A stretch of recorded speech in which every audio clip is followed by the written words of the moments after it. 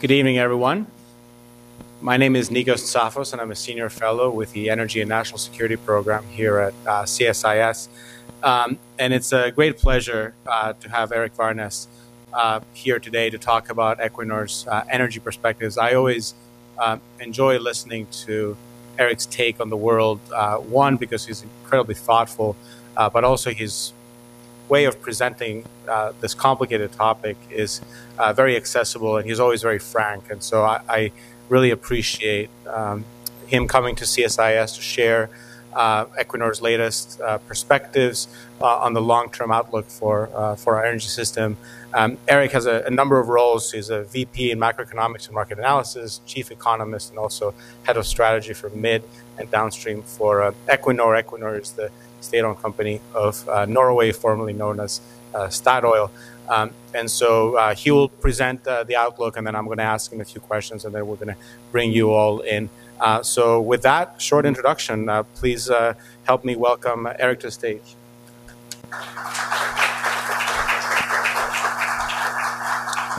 Thanks a lot for the kind introduction. Good afternoon, everybody. And it's a pleasure to be here back in Washington, back at the CSIS, and present the 9th edition of Equinor's Energy Perspectives, where we try to speculate about where the world energy markets, energy balances might go.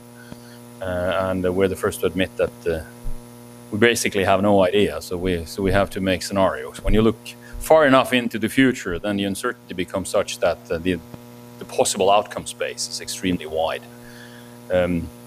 I do this as chief economist in Equinor. We're an energy company, and as part of the work there, I'm responsible for putting in place energy balances for all kinds of energy carriers, and I give that as input to our chief executive committee in terms of giving advice on what prices to use for investment projections, etc., etc. And then it's natural to put on top of that work. We summarize that in this report as a piece of work where we hope to contribute to a fact-based discussion and be challenged and challenge back maybe as well. And just to underline, this is a piece of independent analytical work. My boss or the whole corporate executive committee did not read a word of this report except the CEO's preface before it was published. So the benefit of that is, of course, that also the executive committee in Equinor is completely free to choose other input when they make their decisions. So that's what I'm going to do. When you ask the question where the global energy markets might be moving, the answer to that question depends very much on what window you look out of, what sectors you're focusing on, what countries you're in, what policies you think will be important, what technologies might make a dent in the development.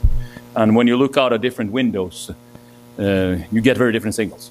So on the one hand, last year energy demand was increasing, fossil fuels increased. Fortunately, gas is the fossil fuel that increases the most, so we get a slightly less carbon-intensive package of fossil fuels in there. Renewable costs are continuing to come down. We don't know how much and for how long, and how profitable renewable investments will be going into the future now as the subsidized prices and guaranteed prices are rapidly disappearing because of the cost reduction. So we'll see that.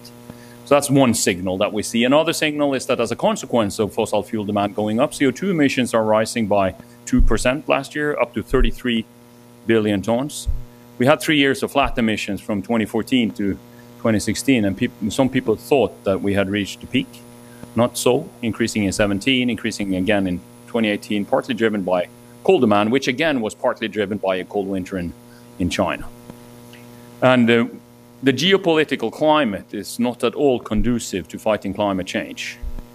We're living in a world where we see increasing signals of polarization, bigger than ever type of policies, slowing down the necessary technology development, slowing down economic growth, focusing more on security of supply, leading then to use more indigenous resources rather than importing a lower carbon fuel from your neighbor if you don't trust him or her, etc. So if that continues, the chances of reaching climate targets become very, very slim. Oh, sorry, I'm too quick. Let's see, it works here. So, but then on the other hand, we see some positive signals as well. So more carbon is now exposed to a price than previously. So far, a very low price. We see EV sales taking off in some economies where it matters, not only in the very small economy of Norway, as an example, but the Chinese EV sales are increasing rapidly. The Chinese car sales are large as well, and not increasing that much, but it's still a very small part of roughly 17, 18, 20 million cars every year being put on the road. But there's significant signals of change. And we had record capacity additions of renewable electricity again last year. So there are positive signals if you're concerned with achieving climate targets. So, and then what we've done is, with all that uncertainty, we've tried to develop different histories of the future, different scenarios. Two of them are depicting where the world would be going or could be going if current trends, some different trends, but current trends dominate the development. And we call them the reform and the rivalry scenario. Same names as last year, but we've updated and modified some of the assumptions there. And reform case builds on the assumption that markets and technology will drive the development supported by policies. Every country will deliver on their nationally determined contributions in the Paris Agreement, the promises given by 2030, and after that, energy and climate policies will be further tightened. So we'll see a significantly much more energy efficient world going forward than we are at the moment. The geopolitical climate is relatively benign, so international competition is relatively friendly. We have comparative advantage determining who produces what, etc., etc. So it's a relatively good development, with one exception. CO2 emissions from the energy sector peak in 2030, but only comes very, very moderately down. We're not even close to achieving climate targets. So much more is needed than the country's pledges in the Paris Agreement. Sorry. The rivalry case, I got to get used to this clicker. The rivalry case is building on a different trend that is very visible, and that's, we cannot exclude the possibility that geopolitical uncertainty and conflict, polarization, bigger than neighbor policies, sanctions, that we don't like everybody, will continue to dominate the development. In such a situation, we will have lower economic growth than in a reform case. We'll have slower technology development. We will have slightly lower development of the technologies that are needed to replace some of the indigenous resources that we've got to get out of if we are to achieve climate targets. First and foremost, coal. So in such a scenario, we have a less efficient energy sector, less efficient economy. We use more energy per dollar of GDP. And the carbon intensity is higher, and CO2 emissions continue to rise. And then we have put on a normative hat, and we make a scenario saying, where does the world have to go if we're serious about climate targets? So that's not a positive analysis, it's a normative analysis, it's a backcast. We use a carbon budget from the IPCC and IEA, and what does that need to develop according to, in order for us to be reasonably sure that we arrive at the 1.7, 1.8 degree warming, roughly. We're not climate scientists, but so we call it a well below, but it is in line with what IEA and IPCC says is a 1.7, 1.8 degree scenario. Then we need immediate changes, and we need coordinated policy changes. We basically need a miracle tomorrow, or yesterday, because we need a peak in emissions now, in order for us to make it possible to believe that we can have 2.6% annual average economic growth to 2050 and achieving those carbon budgets. It's an enormously challenging change, and we only think it can happen in a very benign geopolitical context, in a cooperative atmosphere. Otherwise, you can make this in different ways, but then the combination of global economic growth and achieving these targets probably requires that type of geopolitical environment. As a result of these three scenarios, then we get very widely differing outcomes, enormous variation in some of the variables, and I show some of them here. I'll come back to some of them throughout the presentation. In all scenarios, the global economy will be at least twice as large as today, driven by population growth and productivity development. Highest growth in the renewal case, so we'll end up at the highest GDP level by 2050 there. And of course, CO2 emissions vary enormously, going down more than 60% in the renewal case, continuing to grow in the rivalry case slightly. Oil demand, 100% variation, is a really terrible forecast from a chief economist in an energy company, but that's what it is, 52 to 118 million barrels per day. We have gas demand up 20% or down 20%. We're absolutely certain that the penetration of solar and wind turbine electricity will grow significantly in the electricity sector, up from the 7% it constitutes today to somewhere between 30 and 50%. 50% is what it has to become. And we also see massive growth in the fleet of electric vehicles as part of the necessary decarbonization of transport and transition. And in the case of the Renewal scenario, we have 1.3 billion electric vehicles on the roads in 2050. And by then, they will constitute more than 90% of the fleet. And it's necessary. It's not a given that it will happen, but it's necessary. Humankind has never gone through a true energy transition. Everything we've done when we find a new energy source is that we've added it on to what we already had, an energy addition. If we are to reach climate targets, we need a true energy transition, where we replace existing fuel use with new technologies. And that has to be done in the context, that energy transition has to be done in the context of wider sustainability goals. And those that signed the Paris Agreement was very aware of that. And part of the picture is that we have growing population, probably somewhere between 2 and 2.5 billion people more by 2050, and that doesn't vary by scenario, by the way, in our assumptions. That drives, with investments and productivity development, drives the GDP figures to the right there. And then those that signed the Paris Agreement put in place in the agreement a paragraph saying that this energy transition is going to take place in the context of equity, so it has to be a just transition, in the wider context of sustainability, which are these 17 development goals, which were signed the same fall, by the way, in 2015. I've put out 3 of them here: no poverty, access to clean and affordable energy, and climate action, but there are many more. And all of them, more or less, are associated with energy in one way or the other. And this should also take place, what they said in the Paris Agreement, while eradicating poverty. And all those sustainable development goals in some dimensions make this energy transition even more difficult. Because achieving some of these sustainable development goals will require more energy and will drive energy demand, as an example.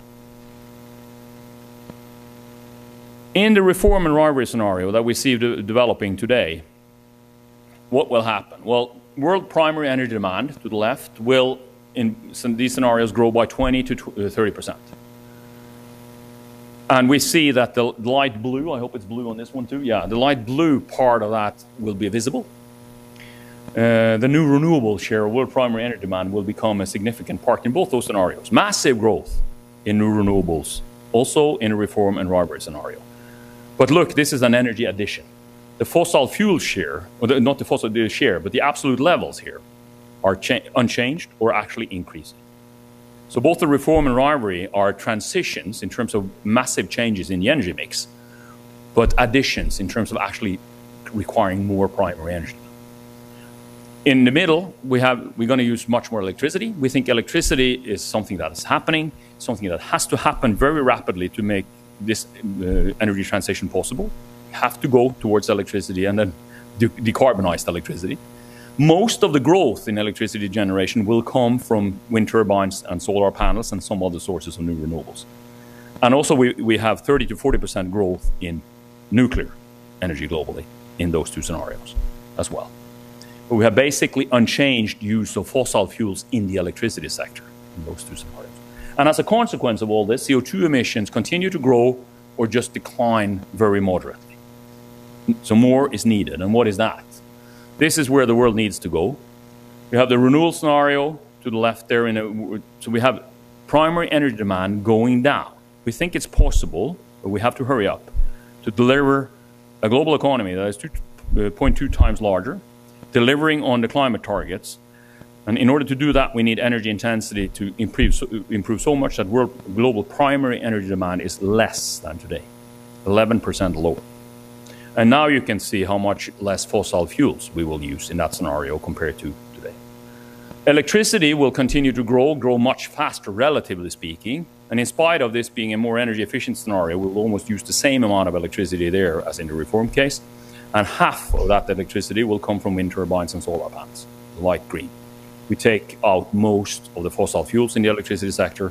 We have to increase nuclear by 80%. That's part of the green in the middle.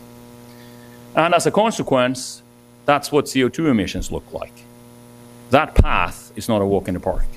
It's not easy. It's by design. We have made that scenario so that we follow that carbon budget line, which is necessary to achieve a well below 2-degree climate target. And then this is the energy efficiency developments and the rate of electrification, and focusing on the renewal scenario.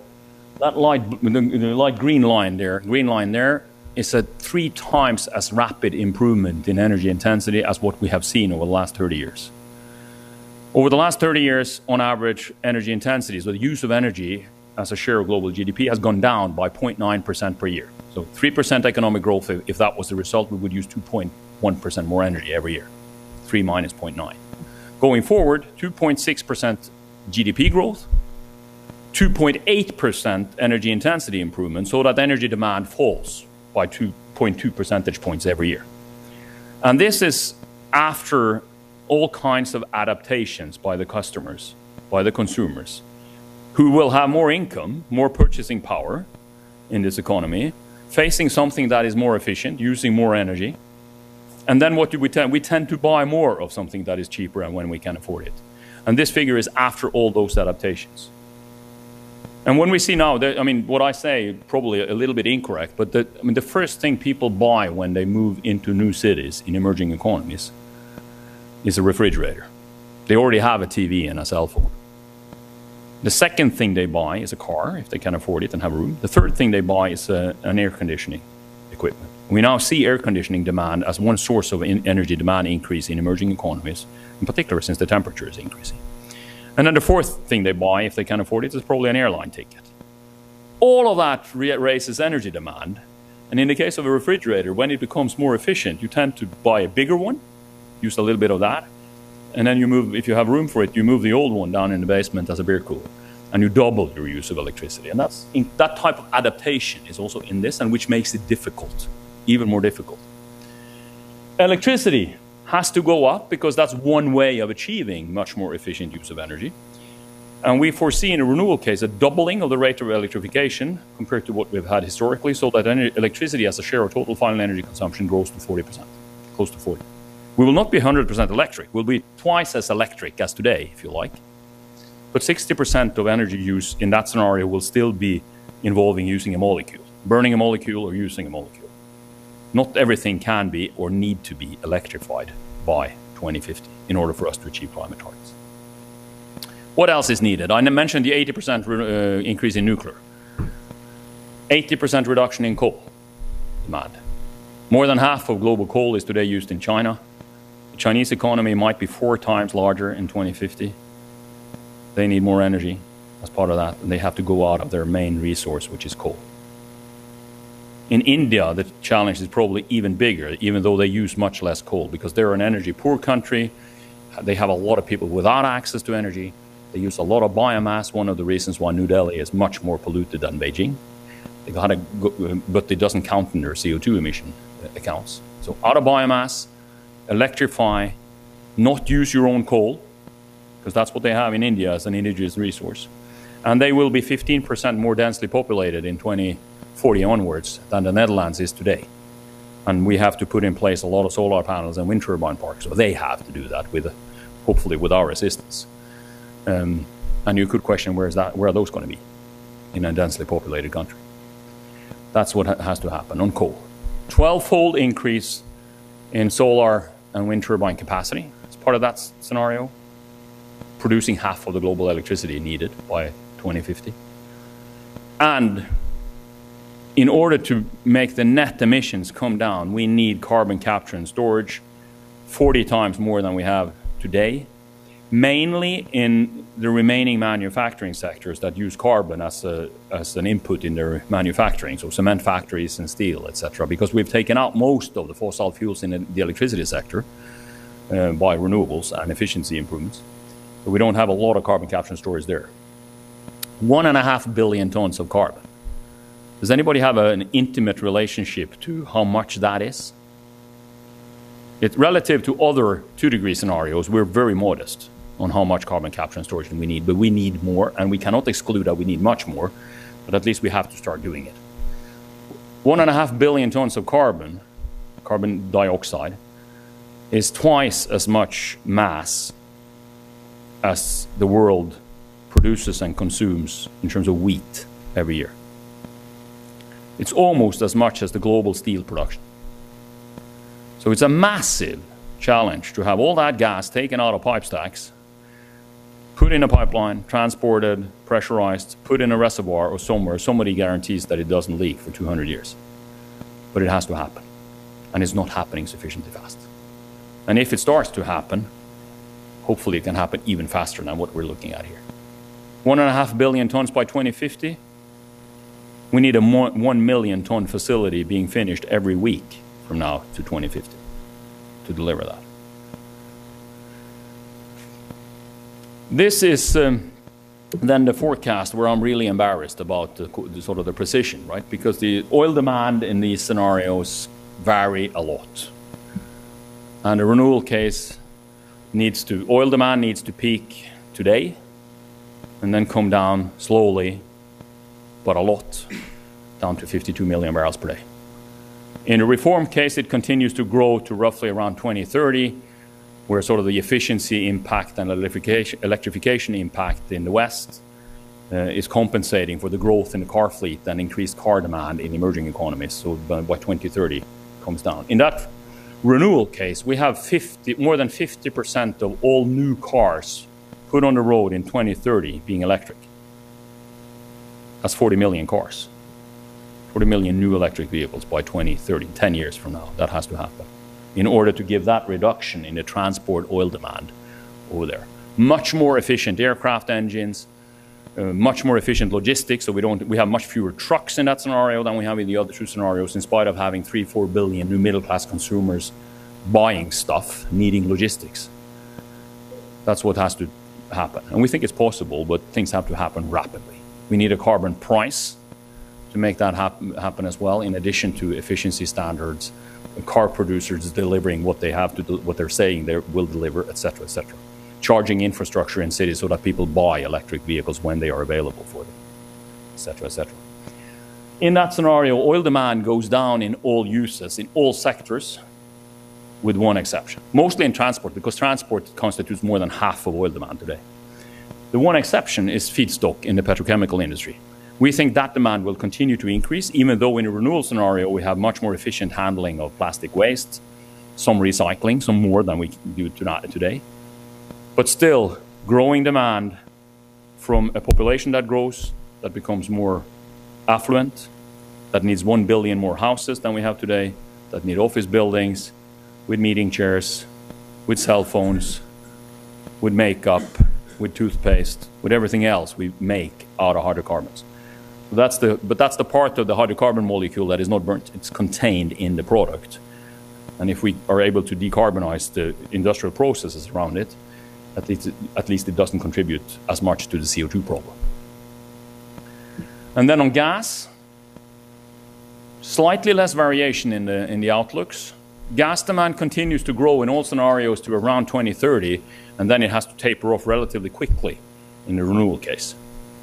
And the reason why it doesn't taper off before is that with a tighter carbon budget, as we have now in this scenario compared to last year, and we've last year spent 33 billion tons of the carbon budget we have to take coal so fast out of the electricity mix that we do that before renewables and nuclear are ready to take over. So we need some more gas in the power sector in the transition, but then by the time we get to 2030, we better hurry to get gas out of the mix to achieve the carbon budgets, and then nuclear and renewables have a larger possibility to replace. So that's why you get that relatively steep decline at the end.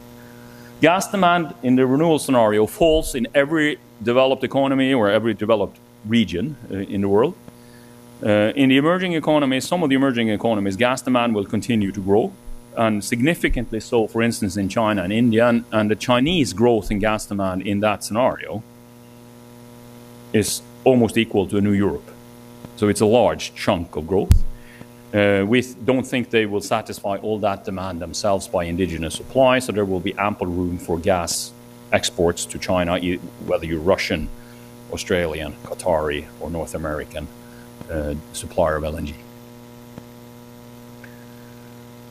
This is what oil and gas demand looks like in North America, which is an example of the changes that we have to do in developed economies. They're a little bit different for different regions, but basically the story is that oil demand has basically peaked in the OECD area, both in the reform and definitely in the renewal case. In the Rivalry, we have a slight increase even in North America, not so in Europe. And on the gas demand side, a very rapid decline once you pass 2030. That's the development we have to undertake here.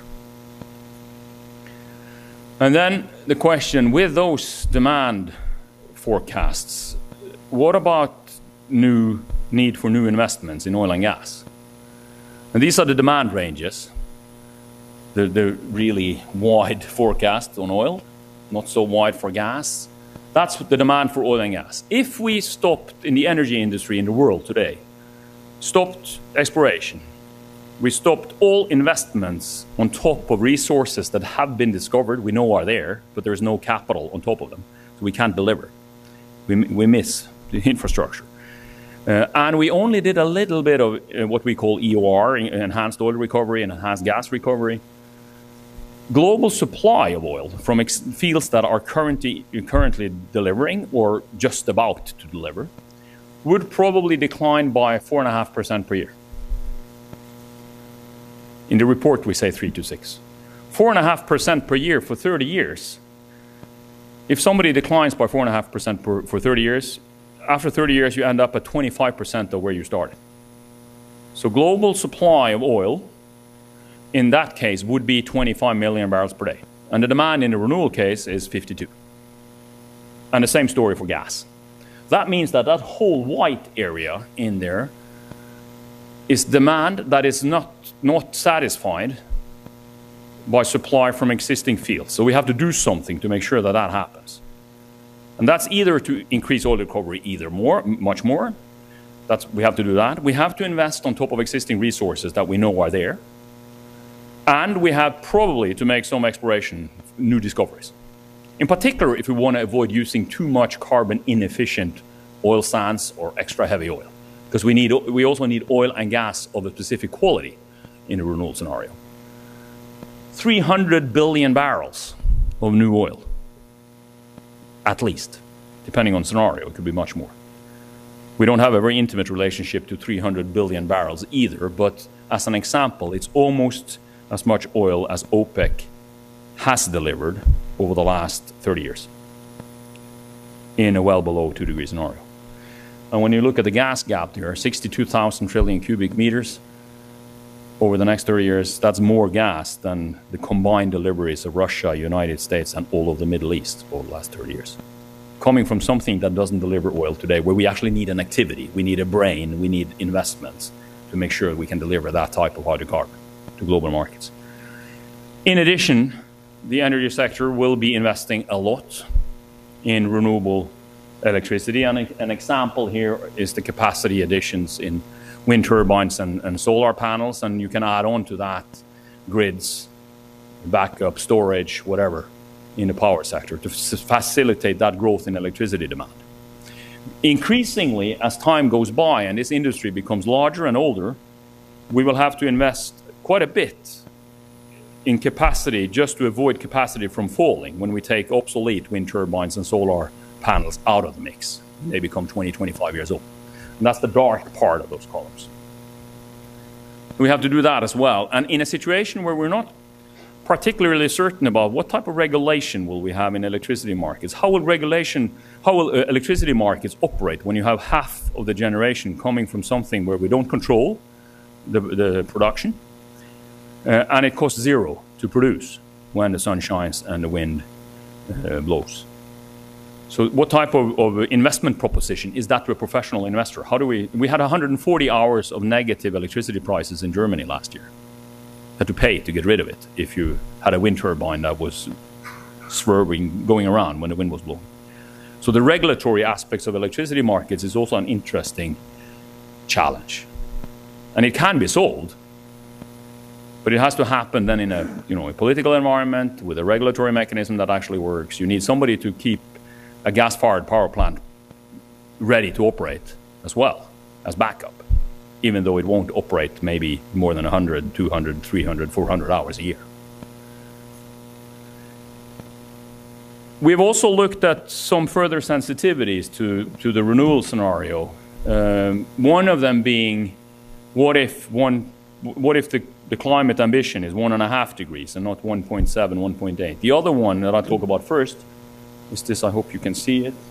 That light blue line there. The green line is the CO2 emissions in the renewal case. The light blue line is the sensitivity where we say it doesn't seem completely unlikely that CO2 emissions won't start falling tomorrow. We could actually be in a situation where we, for instance, continue along the reform trajectory to 2025. If we then decide that we have to achieve the 1.7, 1.8 degree target, the carbon budget, the change in CO2 emissions has to be even more rapid. And in a situation where the global economy continues to grow, that's even more of a challenge. We also have to end at a lower level by 2050 to be within the carbon budget, because we've spent more of the carbon budget the first 5 years. Then we have another sensitivity there, the maroon brown line. If we're serious about 1.5 degree ambition, the carbon budget that IEA and IPCC has provided us, an example of that would be 40% lower net emissions to 2050. This is very much depending on what you assume around negative emissions and what happens after 2050, but one line would be that one. How could we get there? Well, one way of getting there was to use everything else equal to the renewal case and then add on 15 billion tons of carbon capture and storage, which seems pretty impossible by 2030, but some of the IPCC scenarios contain that type of assumptions. Or, to the right there, we show, what if we have the same assumption on carbon capture and storage as in the renewal case and have to achieve this by slightly more energy efficiency, 80% more new renewables than we have in a renewal case. So instead of a 12-fold increase, we need a 20-fold increase.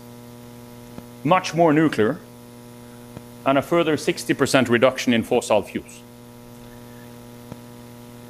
And in addition, in this scenario, we also assume that emissions outside of the energy sector develop in the same manner, and that's associated with natural sinks, forestation, agricultural emissions, etc., etc. So this is a sensitivity. We have not developed this as a full-fledged scenario, but what it shows is basically that achieving the 1.7, 1.8 target is an enormous challenge, and you need much more of everything, basically, if you want to go further down. There's no silver bullet that will solve any of these. And the problem is, of course, that we are not moving in the right direction for any of these scenarios at the moment. Then this is how our scenarios, then the results of our scenarios in oil demand, gas demand, and share of solar and wind penetration in the electricity sector. And here we compare that to some of the other scenarios out there, the 3 IEA scenarios, the ExxonMobil, Shell, Sky scenario, BP, some other Norwegian scenarios as well. On oil demand, we feel that we span out sort of what is out there in terms of outcome space. We all have different assumptions and we end up at different results. On gas demand, we might be a bit on the careful side, with relatively low demand in the climate consistent scenario compared to IEA as an example. And the flip side of that is then we don't need as much carbon capture and storage to achieve. So when you play with these assumptions, when you assume different things, then you see that you have to use different tools to get where you want. And on renewable electricity, we're a bit lower than for instance, the Shell Sky scenario, which is the second from the top at the right there. They have even more penetration. They also have much more electricity, but in that scenario, they also have then 5 billion tons of carbon capture and storage by 2050. The Bloomberg New Energy Finance last year's report is spot on our share there in 2040. So overall, at least I think it's fair to say that we've dared to be relatively courageous in terms of spanning out an outcome space within which the actual development could take place. And we will definitely be wrong, all of us, in terms of the actual outcome. And then summarizing it, it should be relatively clear now that achieving a sustainable energy transition is an enormous challenge. That's not a walk in the park. There's no silver bullet that's going to make it. The development in emerging economies, and particularly in Asia, will determine whether we achieve climate targets or not. It becomes probably extra more challenging as we have to think about more than one sustainable development goal. We have to think about all 17. They do not always require the same type of development in energy.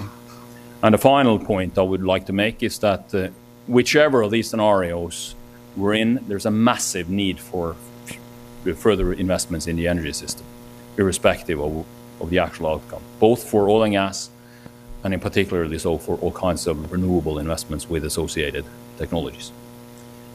So thank you.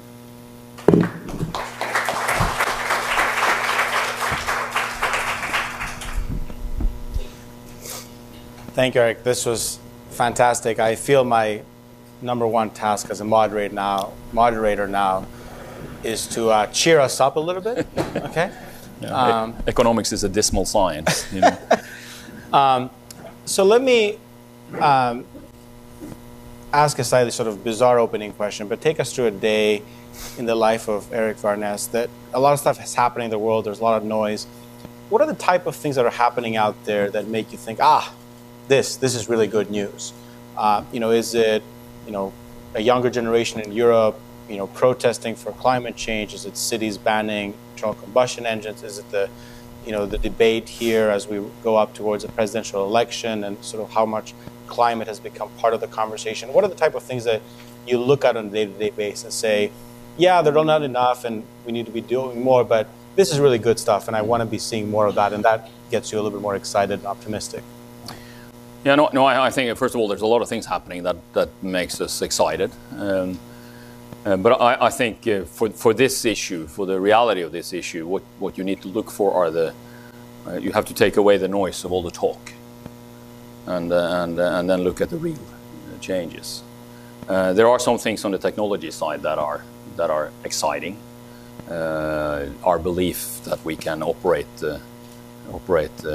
low carbon electricity systems with much higher shares of penetration of something we don't control is increasing, because it seems like that technology is developing. We are moving up the scale of more efficient lithium panels in solar, as an example. We have probably reached almost a limit on how large wind turbines can be onshore, but we're still the potential of building even larger wind turbines offshore, and therefore scaling it up, making it more cheaper and more efficient is a possibility. What the car producers say they have to do and will do in terms of electricity as an alternative on light-duty vehicles is happening. The worry is, of course, the scalability of that, and to what extent we as consumers feel we have an opportunity to change behavior. Do we have alternatives? Do we have the charging infrastructure? Do we risk that these electric vehicles just become an extra vehicle on top of what we always do and reduce bus traffic instead of replacing a combustion engine car? On the policy side, the positive signals are mainly where you see some actually changes in policies and not only talking about it. And there we still have quite a ways to go. The difficult thing about the climate change problem is that it's so long term, and it's such a collective issue. It's sort of the perfect example of the tragedy of the commons. So all the consequences of policies enacted now will impact the politicians that are way down. It's way beyond the election periods, if you like, and that slows down the willingness to put in place measures that are not overly popular, to put it mildly. And the difficult part on that, where you can become pessimistic again, is all climate policies that work have regressive impacts. So they harm either the poor or the people, regressive in terms of the people that do not have an alternative the most, and therefore makes it difficult. And what makes me worry now is that we also see now the signals of increased polarization in domestic policies, both in Europe and in North America, in international politics as well, is now also visible in climate policy. So where we should be excited to engage with the youth that strike during Fridays on school for climate change and take them seriously, have the dialogue, ask what do you think we should change, what do you want to change, what are the things that you don't want to do, to achieve this, etc., etc., is sort of balanced by their parents now protesting against congestion pricing, higher diesel taxes, even in Norway. And because the congestion pricing or a higher diesel price has regressive impacts, and for people who don't have an alternative, it's difficult to adapt.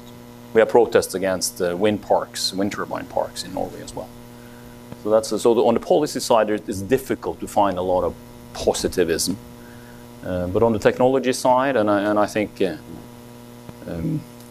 on the willingness to do the willingness to do the things that are necessary, both to reduce local pollution and CO2 emissions, that has increased a lot. Also in the emerging economies, I think people see the necessity. But on the other hand, I mean, look at the difficulties of solving, of finding, sort of picking the low-hanging fruits. Look at how difficult it is to get coal out of the electricity mix. That's an example of low-hanging fruits. That is sort of technology, really easy, the ability, and it's difficult to get that done. And in my home country, in Norway, we've never had that option because we don't have any coal or gas in our electricity sector. We're 100% hydroelectric. So we have enormous difficulties in now seeing how our emissions can come down, and that's because we don't have the low-hanging fruits. We have the difficult issues. Reducing emissions in the transport sector is enormously difficult. Reducing emissions from industry, enormously difficult. One slight asterisk to what you said, I'll be remiss if I don't say this, but we had an event this morning on Energy in America that my colleague Sarah Ladislaw chaired, and one of the papers that we've commissioned as this long piece of work was looking at how to find ways to make sort of a carbon tax, for instance, not regressive, right? So I think the question of trying to find a way to put a package of policies that can insulate the poorest among us from the impact. So those of you who are interested in this topic, I recommend you go on our website and read a little bit more about ways in which we can try to address some of these challenges. Let me take you in a slightly different direction now. One of the other conversations we're having a lot here at CSIS is the question of, whether business as usual is a thing anymore. And one of the things that I noticed in your GDP forecast is, should we be trying to incorporate the cost of climate change more directly in our thinking? And how do you sort of grapple with that topic? Well, first of all, we've tried to put, so the whole idea of how do you forecast GDP growth into the future is a difficult issue. But at least when you start out with what will be a fact is that there will be more labor available. We know the population will grow. So that means we have labor that will deliver products. Together, we will have more investments. And next generation is always more beautiful and productive than us, so we will have productivity development. So you have a GDP growth, and then how fast is that? But it's difficult to forecast, and that can vary. So we put that into the estimates here.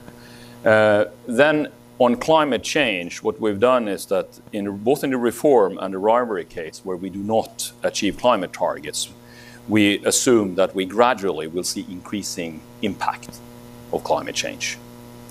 So that's in the reform and Rivalry case. Then by 2035 and onwards, we consciously pull down GDP development somewhat to cater for the costs of increasing climate change. If we had taken that beyond 2050, that would have been more of a difference, if you like, between Rivalry, reform on the one hand, and renewal on the other. In the renewal case, what we also have done on the GDP case, and this is probably slightly controversial in parts of the debate, is that we also assume that the transition itself will cost something in terms of reduced GDP growth for a period. So because of the speed of transition that is necessary, we will have to take out perfectly functioning energy-using capital equipment like a coal-fired power plant well before it's obsolete. Take it out and then invest in something else, in an alternative. So for a period, we actually have sort of investments that are in economic terms not necessary, but in climate terms necessary. We will probably make mistakes. We'll probably invest in some things where we haven't seen all the potential yet, some technology that turns out not to work. So we have consciously taken down the GDP growth in the renewal case somewhat the first 10 years before that speeds up. And at the end, the average growth rate is higher in renewal than in reform. So, but I think we also have to be aware that in terms of at least prepared for economic development being slightly harmed by our attempts at mitigating climate change. I want to switch a little bit now to gas. My background is in natural gas, so I always think about natural gas a little bit more than other things. And two challenges that I see in sort of the future of gas, and I think you painted a compelling picture that, in a transition, in a more rapid transition, you kind of have to use gas. But maybe talk about the other two scenarios a little bit more. The two challenges that I see are always competitiveness, the ability of gas to compete. I was doing some numbers, and by math, about 2/3 of the growth and demand over the last sort of 8-9 years has come from countries that subsidize gas. The price of gas isn't really reflective of market fundamentals, so there's a real challenge in competitiveness. And on the flip side is there's continuing question about the environmental credentials of gas, whether that's methane leakage. The World Bank just put out its report on gas flaring, and if gas flaring were its own country would be the 5th largest consumer of gas in the world, that's not good.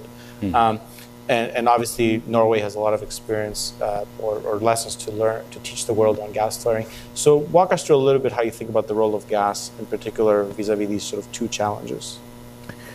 Yeah, well, on the one hand, gas is the obvious, quick transition alternative in the power sector.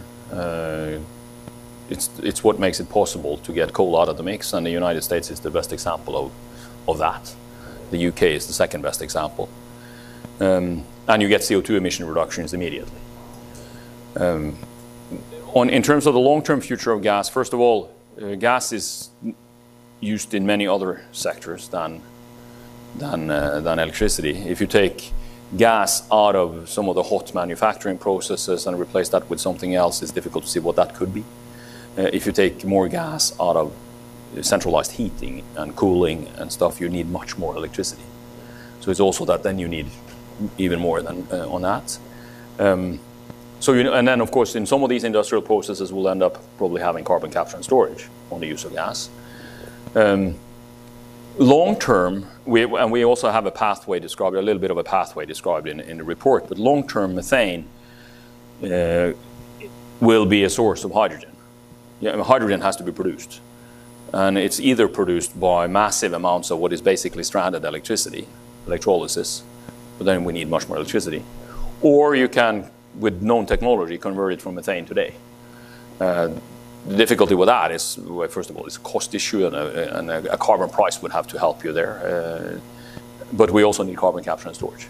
And the net impact of moving methane into hydrogen with CCS is that we reduce emissions, but we need more CCS. So that's a little bit on the long term, and developing hydrogen economy is something that we try somewhere in different places of the world. Some countries are more eager than others because they need more hydrogen probably. But it's also something that doesn't happen tomorrow. And then of course the issues on avoiding methane to leak into the atmosphere is something that the industry is working on. We have hardly any, or very, very small issues on that in Western Europe. And that has to do with framework conditions. It has to do with regulations. It has to do with, in the Norwegian sector, then we've also had a ban on flaring basically since we started. So we've been forced to do something with the gas. We only flare for emergency purposes. And that was part of what drove the development of the pipeline system that we have in the European gas market, basically. So that can be done, and then of course the focus on methane emissions has to be the same for all industries. Also, the coal industry have to think about their methane emissions. But there's no quick fix. We got to do all of this. Let me do a final one, and then I'll come to you. So get ready for your questions. You talked a little bit about this in passing, so I wanted to see if you could elaborate on sort of energy access, the idea of energy poverty. What are you, one of the critiques of sort of long-term outlooks is that the poorest sort of bear a disproportionate impact, and they just never quite get enough energy to really increase their living standards. Tell us a little bit how you grapple with that question. What kind of assumptions are you making about energy use in emerging economies? Yeah, well, that's where the GDP growth and increase in household consumption abilities mainly are coming from. We assume that emerging economies gradually and slowly will catch up with the OECD average, if you like, in terms of purchasing power. That will drive energy demand, and it's one of the reasons why this energy transition is so enormously difficult. Even if OECD countries, as what is part of the scenarios here, is that the OECD countries will have to reduce our CO2 emissions by 80%. The challenge is to avoid an increase and not to say to achieve a decrease in the emissions in some of the emerging economies. And access to clean energy, getting the Indians and the Africans out of biomass and into something else that is not carbon, that is not coal, that is at some point not gas without it being hydrogen, enormously challenging. When you use these traditional measures of primary energy demand, it might look more difficult than it is. And that's why electricity is so important, because renewable electricity in general is a very efficient source of energy, and it makes it possible to deliver more energy-related services with lower amounts of primary energy demand than otherwise would have been the case. So that's why this electrification assumption is important. We have an example in the report where we speculate about access to energy in Africa, and where if electrification is part of the solution, then you could see that energy use per capita doesn't have to go up in order to deliver much improvement in lifestyles. But you have to have much more electricity. So decentralized solar and wind, renewables, etc., is one aspect of making that possible, at least in terms of lighting and sort of immediate needs for electricity. Fantastic. So we'll get your questions now. 3 simple rules here at CSIS. Number 1, wait for the mic. Number 2, please identify yourself. Number 3, question in the form of a question. Okay, who wants to start first? Sir. Right.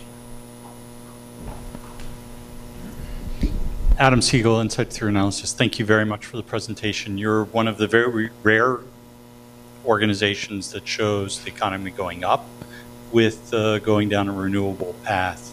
And it sounds like that you in essence just made some estimates and forced them in. Did you also look at issues such as productivity goes up with greening, reduced health impacts, and other such issues that might drive a boosted economy via a cleaner energy system? Yes. That's one of the reasons why economic growth in the Renewal case is higher, and in particular relative to the Rivalry case, where we also accounted for some negative productivity impact of local pollution and the things that you don't get out of. So that's one part, and the impact of that is slightly larger in some of the emerging economies, typically, than in other countries. So it's guesswork, right? But it's within our modeling ability that we into the total factor productivity of GDP or into the productivity development in different sectors. But that's where we think that it has an impact, sort of both the life quality, life expectancy of labor, workforce ability to deliver labor, etc., etc. So that's at least the thinking. Whether we get it right is another story, but it's something that we take into account. Doug, right here in the front.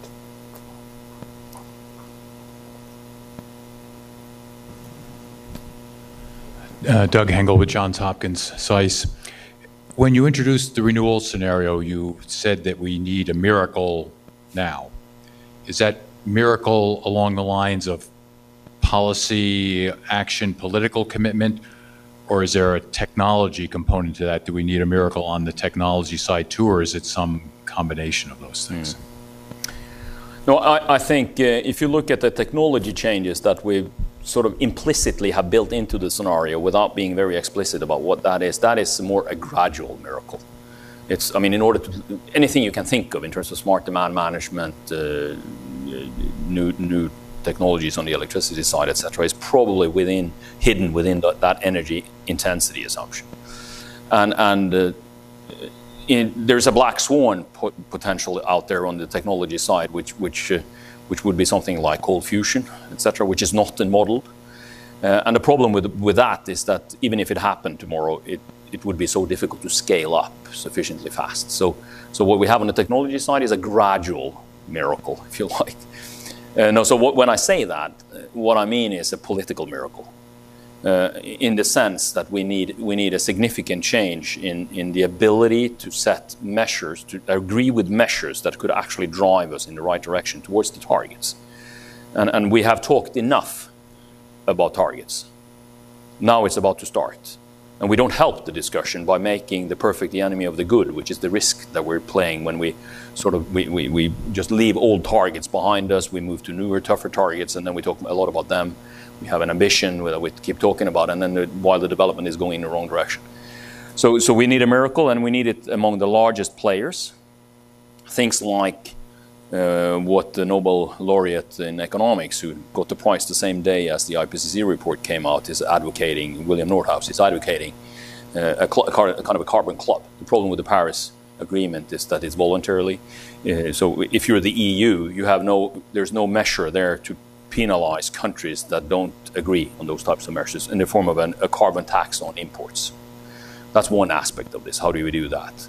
It's about the large economies in the world making it visible for consumers that you have an incentive to change behavior.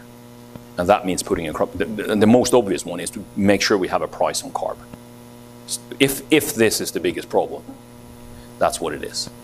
And then, of course, you have to think about measures, how to do that and all that stuff. And the miracle is also that, I mean, this is not something we write about in the report, but fundamentally, if we're concerned with the regressive impact of climate policies that work.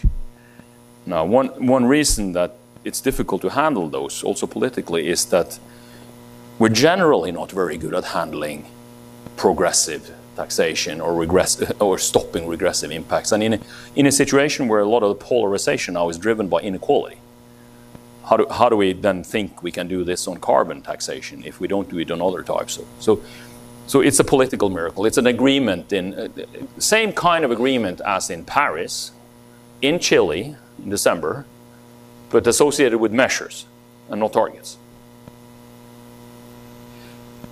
I love the idea of the gradual miracle. I'm trying to decide what that theologically looks like. Yes. And please keep your hands up so I can make sense. Okay, let's start from there and then we'll come back. My name's Karen St. John, retired from BP. I was wondering, since you started doing these presentations, in particular to governments, are you sensing any change from 4 or 5 years ago to today that, yes, we do need to start taking action? I think the change that I see is, I think generally the willingness to do something has been there. I guess that the realization that these targets become tougher to reach is gradually coming upon us across the spectrum and in any political setting that I happen to be. What is changing, I think, or maybe what is also increasing is the frustration of the difficulty of being able to do anything about it. And that has to do this is a massive system. And it's something that is growing. Energy has fantastic impact. So everybody is aware, if you think about it, everybody is aware of the impact of energy of people's well-being. And if you're not, then you should travel to a place where there is no energy available. So it's that balance of the urgency of making sure that the 300 million Indians that do not have electricity get access to electricity, while at the same time being able to do something about the overall emission. And that sort of the frustration of not being able to do anything. And now I would presume I would be frustrated if I were a politician on now seeing the polarization also when climate policy starts to bite. Now we meet it there as well. But it is any individual party or individual politician or individual decision makers decision maker is facing the reality that this is so fundamentally a collective issue. We have to do this together. And nobody has the power alone to do a lot that matters. Go ahead. Okay. Let's come right here.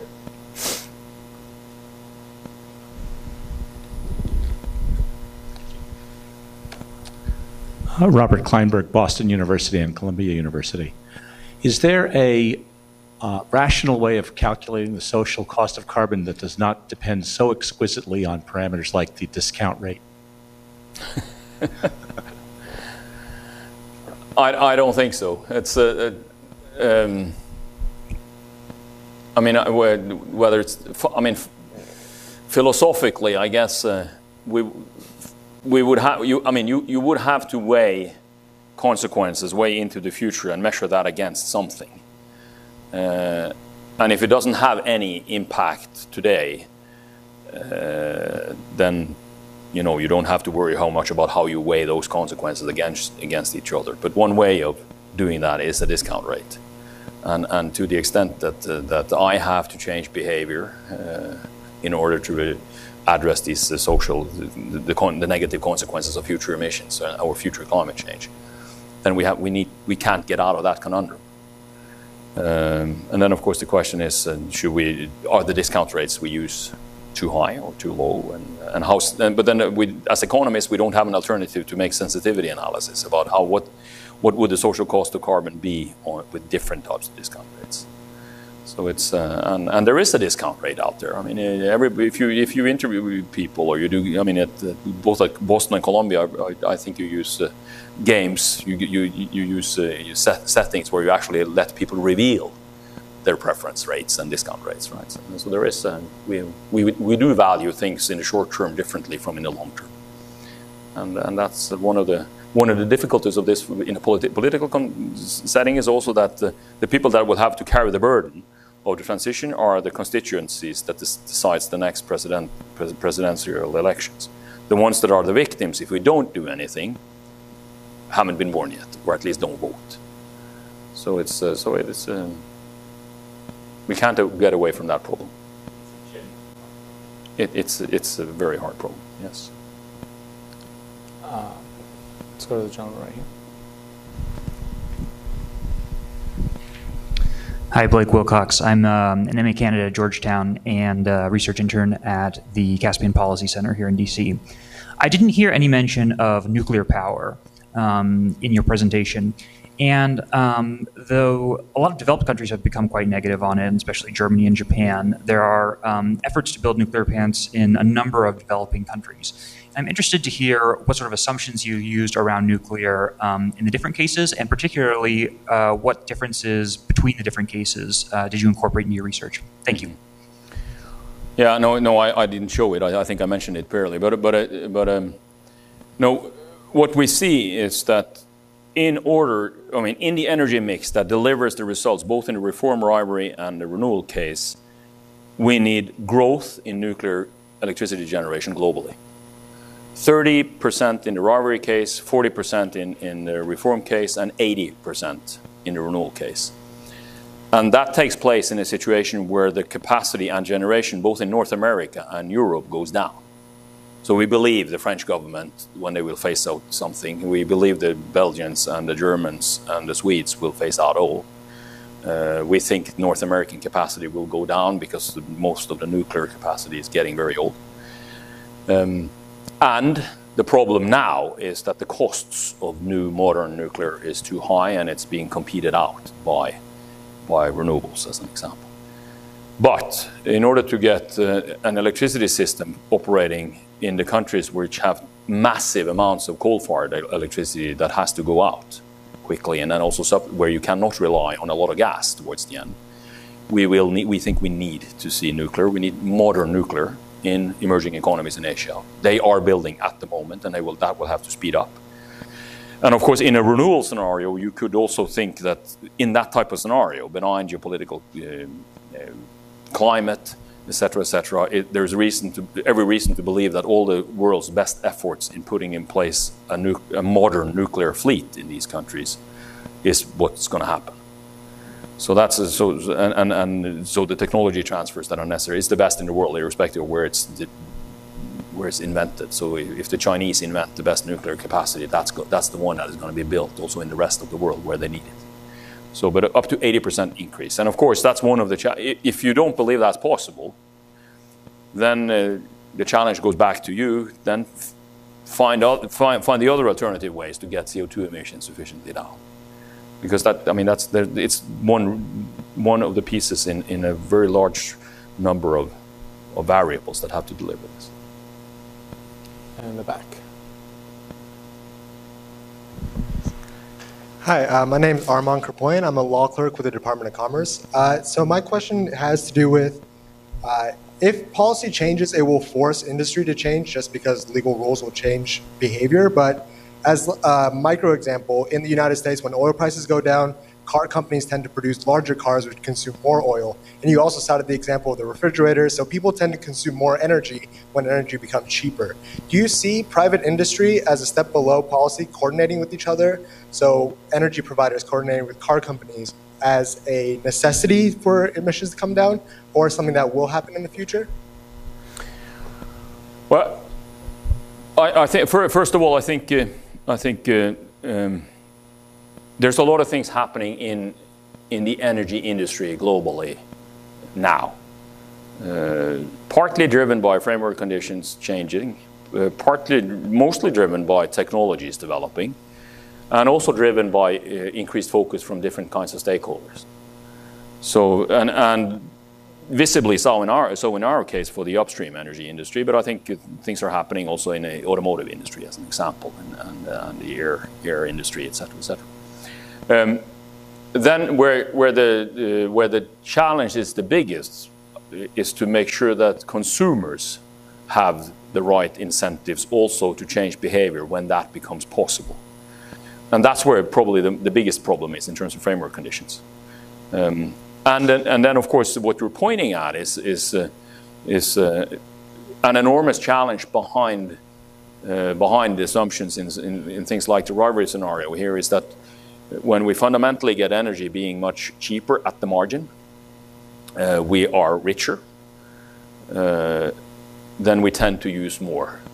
And if you take a look at so far, at least in macro, every consequence of digitalization and all the aspects of that has been increased energy demand.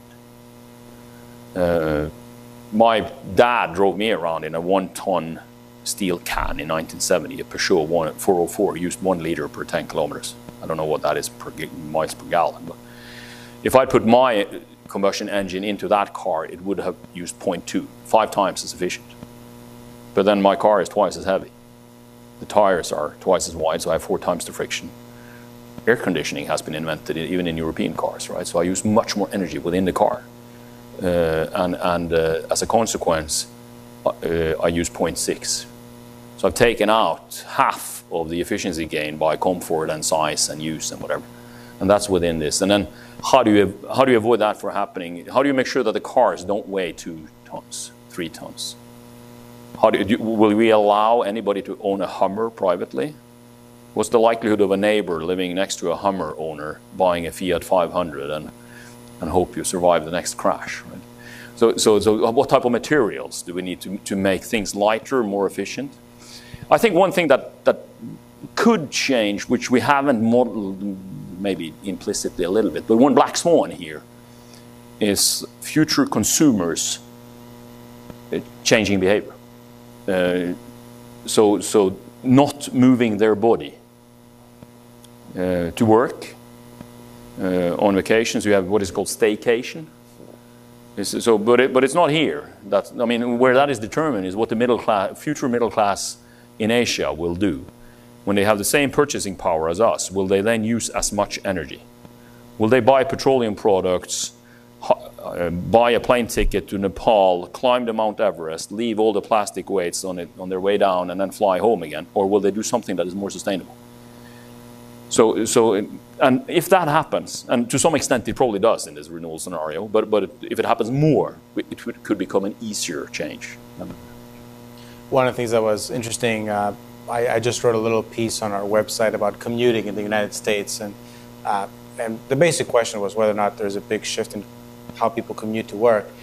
And for all the change in Uber and transportation and all that, the main change was that more people work from home in the last 10 years in the U.S. Yeah. So it's a behavior, and it's a sort of company policy, it's attitudes change rather than. But if we have a road congestion pricing that works so that the congestion is not there, then you would drive instead, right? So because one of the reasons you work from home is that you don't bother with the commute. So I think that's you've ruined it for me, right? no. But I think some of the cities that have to be built to cater for urbanization and increased population growth in emerging economies in particular will have public transportation systems that makes it possible to have modern middle-class lives in 2050 without using a car, at least not owning a car, using much less cars, using public transportation system, and probably working more from home as well. And then the question is, if you work more from home, do you live next door to your office as well? So, and then you meet the boss in the shop after work as well. I mean, is that a lifestyle that we will have, etc. So, I spend a lot of time in Barcelona, which was one example of cities compared to Atlanta in the Calderon report some years back. It's the same size of city in terms of, Atlanta has probably passed it now, but it was the same size of city in terms of people. The average per capita energy use in Barcelona is 1/5 of that in Atlanta. And of course the reason is the size of houses, the distances between houses, the urban sprawl, the fantastic public transportation system, and the fact that in Barcelona you have 50 to 60 square meters of apartment. That's where you so that type of, and Barcelona is not a bad place to be. But of course, having built Atlanta, it takes a while to make it into Barcelona. So change it. So that's one of the issues here is of course that most cities are already built, but for the new ones, that type of thinking, that type of modeling probably has to be part of the picture. And I do find that sort of city layout and urban planning is one of the sort of underappreciated aspects of the conversations we have in energy. Mm-hmm. We're running close to time. I know there are 2 or 3 people. Can we take them all 1, 2, 3 together, and then do a final round for Eirik? So start from the last row. And then go to you. And then go to you. Hi, my name is Ryosuke Hanafusa from Nikkei.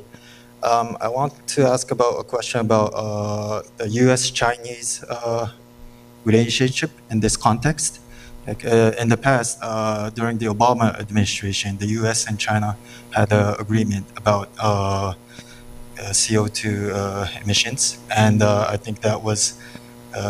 So, how do you evaluate that regarding avoiding this rivalry scenario? And in the future, if we have a democratic president again, and if there is to be like a U.S.-Chinese agreement again, do you think that would be significant to avoid the rivalry scenario? Okay, let's go next. Him. Hey, Anders Patterson, Natural Resource Governance Institute. Thanks a lot for your presentation. The debate around the energy transition has tended to focus a lot on the IOCs, but 55% of all oil and gas is produced by national oil companies. Those are governed very differently. There's a big diversity. For some, we don't even know the assets. For some, we have financial disclosures. For others, we don't. How do the different scenarios play out in terms of expecting behavior from the NOCs that could be doing heavy investments that could strand or reduce price of oil in the long run? And then a second question, a bit following on that. Sub-Saharan Africa, we have lots of countries who are looking at potentially becoming gas producers, but we also have a lot of lack of energy access. Have you looked at all in the scenarios at how Sub-Saharan Africa is gonna catch up on energy access, the mix of renewables, gas, etc.? Well, then, right here. Thank you. Jenny Mandel with E&E News. I had the same question about Sub-Saharan Africa, just what the assumptions are that are baked in, if it's sort of very slow, steady growth, or if there's a significant jump in energy access. My main question, though, was in the delay scenario. You mentioned that to get delay plus renewal, you basically wait a few years and then bolt on more miracles, more CCS, more energy efficiency. If you don't add that stuff, what does the delay scenario look like? So if you don't force it to comply with the targets, then what does that come out looking like? Okay, fantastic. So U.S.-China relations, IOCs versus NOCs. Sub-Saharan Africa, you're always kind of like straddling those two worlds. Sub-Saharan Africa, delay. Delay. Yeah, well, I guess the U.S.-China relationship is one example of the current geopolitical situation that makes it difficult to believe that it's very conducive to climate change, because it can slow down some of the necessary changes. And I'm definitely not an expert on the reasons behind those difficult relationships. But suffice to say that if that type of I live in the neighboring country with Russia as well. We have Russia as a country where there are sanctions in place. So if continued protectionism, sanctions continue to play a role, then it will make it more difficult to get this at least necessary movement at top level from the states that is necessary to drive this transition.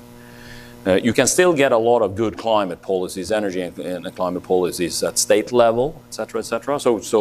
And the markets will continue to develop there. And one of the paradoxes could be that in more of a protectionist atmosphere, you could actually foresee increased likelihood of carbon taxation on border movements, so imports of carbon as well.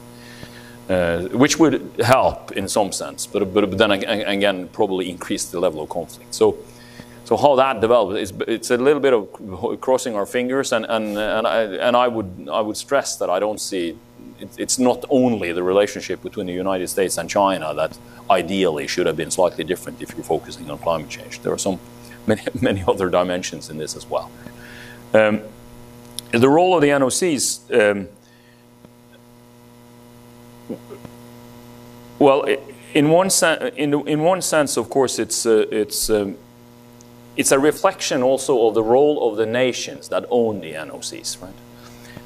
And getting a global agreement on the need to reduce fossil fuel demand, from the coal-producing nations to the oil-producing nations to the gas-producing nations, and in particular those that are very dependent on those types of exports, is a big challenge.